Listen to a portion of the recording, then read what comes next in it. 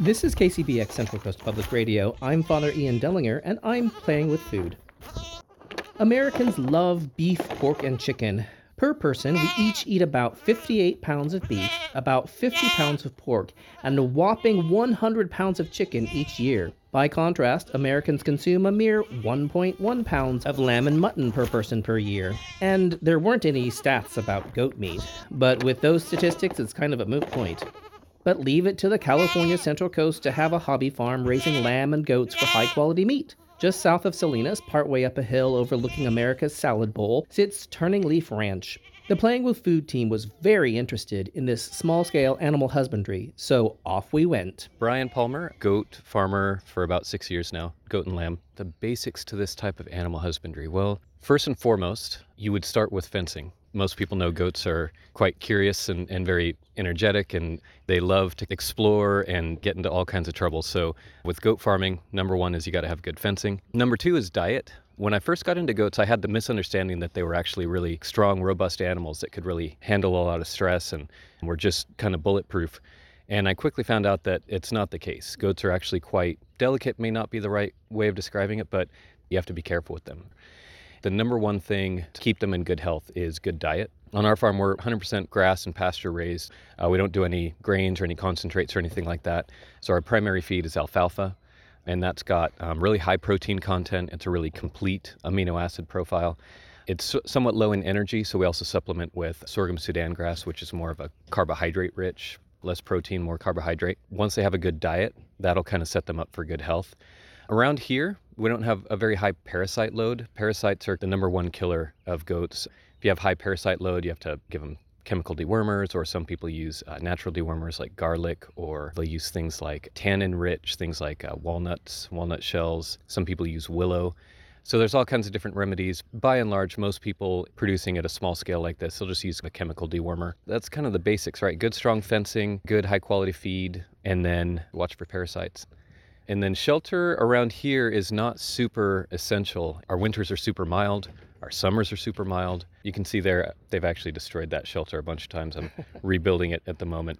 Earlier today, my ram, I'm not sure where he is right now, but earlier today my ram was actually, he got his head all the way through. He opened up that hole right there, and he had his head all the way through, and he was stuck in the shelter. So it's pretty much just a constant kind of, they destroy it and then I have to rebuild it and they destroy it again.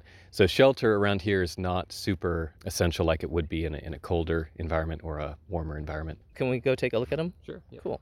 These are meat animals. They're pasture raised. So pretty much they're out in the summer. Once the pasture's eaten down, we'll feed them every day. In the spring, we'll rotate them. So I have animal panel that I set up and move periodically. So I'll break this up into paddocks and I'll move the animals through the paddocks. Right now, they're in what's called a sacrifice paddock. If we let them graze the entire property, it would all look like this. Okay. And I know that from experience because when we first got animals, it was set stocking. Set stocking is you just set the animals out, they just do their thing. The whole property will end up looking like this if you don't contain them. And describe what we're looking at. It's all just eaten down, bare dirt. Outside of the fence, you'll notice that there's a whole lot more vegetation, and that's intentional, right? A gentleman I follow, his name is Gabe Brown, and he has what he calls the 5 components of soil health. And they are: keep the soil covered as much as possible, living root in the soil as much as possible, diversity, diversity, diversity, that's the way he says it, animal impact. The last one is reduce mechanical disturbance. The first principle, you want to keep the soil covered as much as possible. So here in the sacrifice paddock, you can see it's been eaten down. We're feeding hay. We're letting the pasture rest, keep the soil covered. That'll reduce moisture loss. That will increase microbial activity. Whatever's able to grow out there will continue to grow throughout the summer. As the rains start in October, November, December, the pasture will start to grow again. We can start rotating the animals again, but we pull them off during the really dry summer months into the sacrifice paddock just to keep the rest of the pastures healthy. When you have them in a different pasture, does the sacrifice pasture ever grow vegetation, or is it just completely, do all of those 5 principles, have they been thrown out of the bathtub for this pasture? It does grow out during the rainy season. It grows a lot of the broadleaf types of plants, so it'll grow mallows, it'll grow lamb's quarter, things like that. So a lot of broadleaf here. We keep them off this sacrifice paddock as long as we can because we know that eventually we're going to have to bring the animals back in here, and so we do want it to grow out at some point during the summer, we have to bring them in, and it's going to get eaten down at that point. I see the two tiny little baby goats. Yeah, we've got 3 of those little guys. So there's one here. Oh, I think there's one over there, and then, that little guy over there. Okay. Do you do the whole life cycle? Do you regenerate your own stock? Little of both. We have several people that we buy from. We have some that are born on site, and we have some that are bought in at like a year of age or so. This little guy right here with the brown head, he was bought in. He's about a year old. It's probably like 50-50. Half the animals are born on site, and half the animals that we process are purchased in, and we grow out for like the last 6 months or so. We usually run 6 to 10 breeding. Some of them will get replaced over time. Others will just sell off if they're not productive, if they skip a year. So generally we want to see the animals have at least 2 offspring per year. So if they skip a year, or if they tend to have 1, we might sell them off. And we actually sell a lot more goat meat than we do lamb. And so with the sheep, we have 3 breeding and then 1 ram, which is around here somewhere. We do all of our own lamb, but then with the goats, we buy in like another probably 10 to 15 per year. What's the perfect age to sell a goat for food? That really depends on how they're raised and what your goals are. The younger they are, the more tender they're going to be. The older they are, the larger the animal will be. Our market tends to like the leaner, very low fat profile. We don't feed any grain. We don't feed any concentrates like protein tubs, and there's pellets and things like that. We don't feed any of that stuff. If you feed that type of thing, the animals will grow large and fast, but they tend to have a fattier profile. And the meat tends to take on, I don't know how to describe it, kind of like just kind of an artificial flavor, like kind of a cardboardy flavor. With our animals, they're slower grown, they have a lower fat profile, and again, they're fed only grass, so they don't take on any of the off flavors that you get from the concentrates. We sell them at about a year and a half. You're listening to KCBX Public Radio for the Central Coast. I'm Father Ian, learning how to raise goats and sheep for meat. Goat and sheep herder Brian Palmer is introducing me to his herd.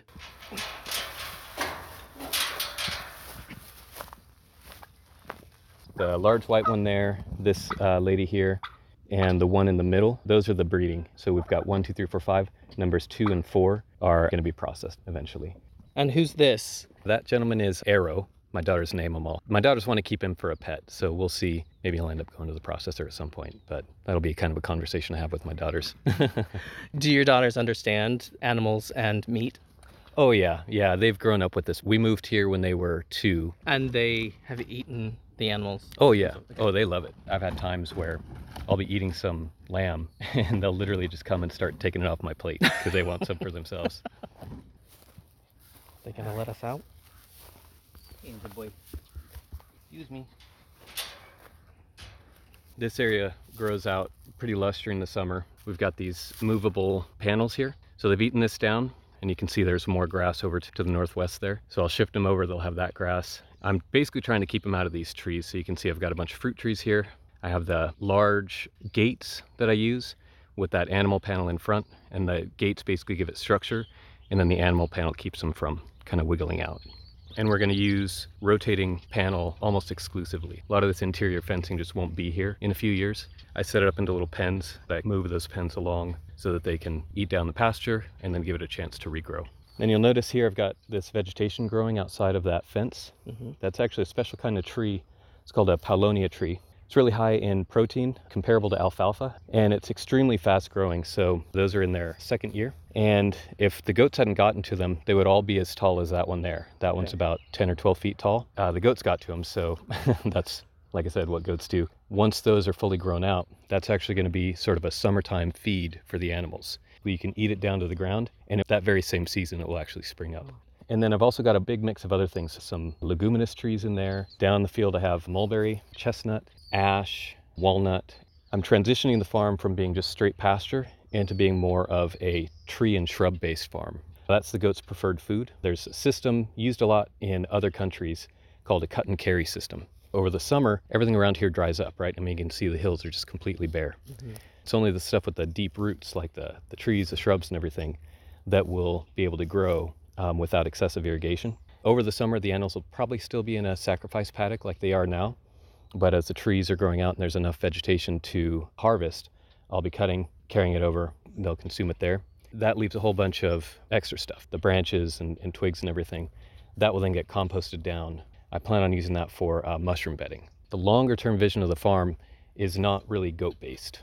Longer term, it's going to transition into more of like a perennial based system that'll kind of have like positive feedback loops over time, right? So increasing soil quality, increasing moisture utilization, increasing solar utilization, still feeding the goats, but then also getting a lot of other benefits. We have hazelnuts. We have chestnuts growing currently, but the trees will eventually start producing chestnuts. We'll be getting all these extra products out of the trees that will also service the goats. It's like a super long-term vision. It's going to require a lot of patience and a lot of frustration to really get it going. Ultimately, long-term vision is that kind of virtuous circle of the perennials feeding the system and the system kind of feeding back to the perennials and have things gradually improve long-term. On the one hand, I am a bit of a fish out of water doing goat and lamb in the salad bowl of the world, right? I have actually been able to kind of capitalize on that a little bit because there's a lot of food waste that comes out of the Salinas Valley, like literal tons and tons every single day. I actually pick up product pretty often, pallets of lettuce, celery, cabbage. It's high in nutrition, but low in calories. I'm able to kind of offset the feed costs a little bit by doing that. I do think that there's actually a service basically that we could provide for the food system writ large. All that wasted produce could be put to use in an operation like this. Can we go see those sheep? Sure, we can see the sheep. I do have one extra set of goats down here. Okay. The females born this year, I have them separated from the rest of the herd so they don't get pregnant. So I got these 4 over here. If they get pregnant, does that change their flavor? I don't know about their flavor, but what it'll do is it'll stunt their growth. Basically, they divert all their energy into producing the offspring, and then after that, producing all the milk for the offspring. And so if you have a goat that gets pregnant early, they're not going to grow to their full potential. It's also hard on their bodies as well because they have a small frame. In the first year of pregnancy, their frame is so small they have difficult birthing the babies. You're listening to KCBX Public Radio for the Central Coast. I'm Father Ian in Salinas learning how to raise goats and sheep. Brian Palmer has a hobby farm as a side hustle to his math teacher job, and he's making it work with creative ways to reduce costs and providing a product that people really want. Hi baby. These are the actual market lambs that we're going to be selling. So we've got 6 of them here. This one up front, she's a bottle baby, so we're going to keep her. She's a real sweetie. Tim and Laura, so they have a couple of fenced-in pastures. So the lambs were here for probably about 2 months. Then we just recently moved them over here, so they'll graze down this vegetation here. It's not super high quality. It's like all brown and crispy, not a whole lot of nutrition there. So I do give them some supplemental alfalfa. This has been a godsend in terms of profitability. When we were up at 60 animals, we had to feed so much hay that we were just really, really struggling to break even. Having these guys down here, we've reduced the amount of hay that we feed these guys down to, this is only like their 4th bale in probably about 3 months. And each bale is $25. When I was feeding 60 animals last year, you can imagine a bale and a half per day. Last year it wasn't quite as expensive. Last year it was like $16, $18, $20 a bale, in that range, depending on when you bought it. And so you can imagine a bale and a half per day, every single day, versus 4 bales over 3 months, right? And so this has been a big, big win in terms of profitability. And it's worked out well. Their interest was getting the pasture eaten down. They were just going to mow it. You can see where they started mowing it. And Laura reached out to me and said, hey, would you be interested in grazing some goats down here? I said no, because the goats are just going to get out and start destroying people's property, but I will bring some lambs down. And they absolutely love the lambs. They're very, very sweet. They're just beautiful animals. They're a special breed, American black belly. My wife summed it up really nicely. She said they look like little deer out eating in the pasture. They shed their wool over the summer. The wool with the lanolin is actually what gives lamb its sort of kind of the mutton flavor, right? It's the stench that comes from the fat the next day when it's in the kitchen. Exactly. So that comes from the lanolin. These guys, since they shed their wool, they don't pick up that oily scent in the meat. So these guys are actually a really well-known meat breed. The product is absolutely phenomenal. I would say that our flagship product is the lamb chops. It's just phenomenal, phenomenal meat. Where do I get those? I've got them up at the house.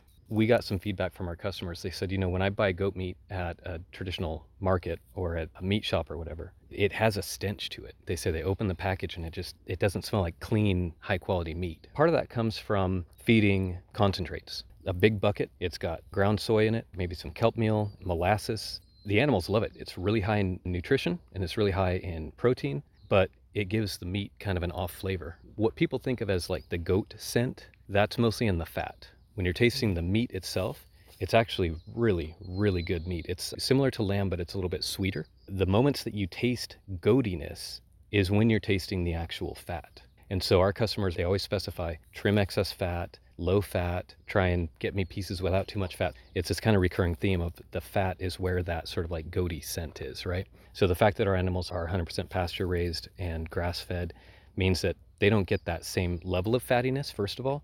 And also the fat that they do have, they don't pick up those flavors from the concentrates. One of our customers, he said, the quality of goat meat that you produce is on par with goat that I've had at Michelin 3-star restaurants.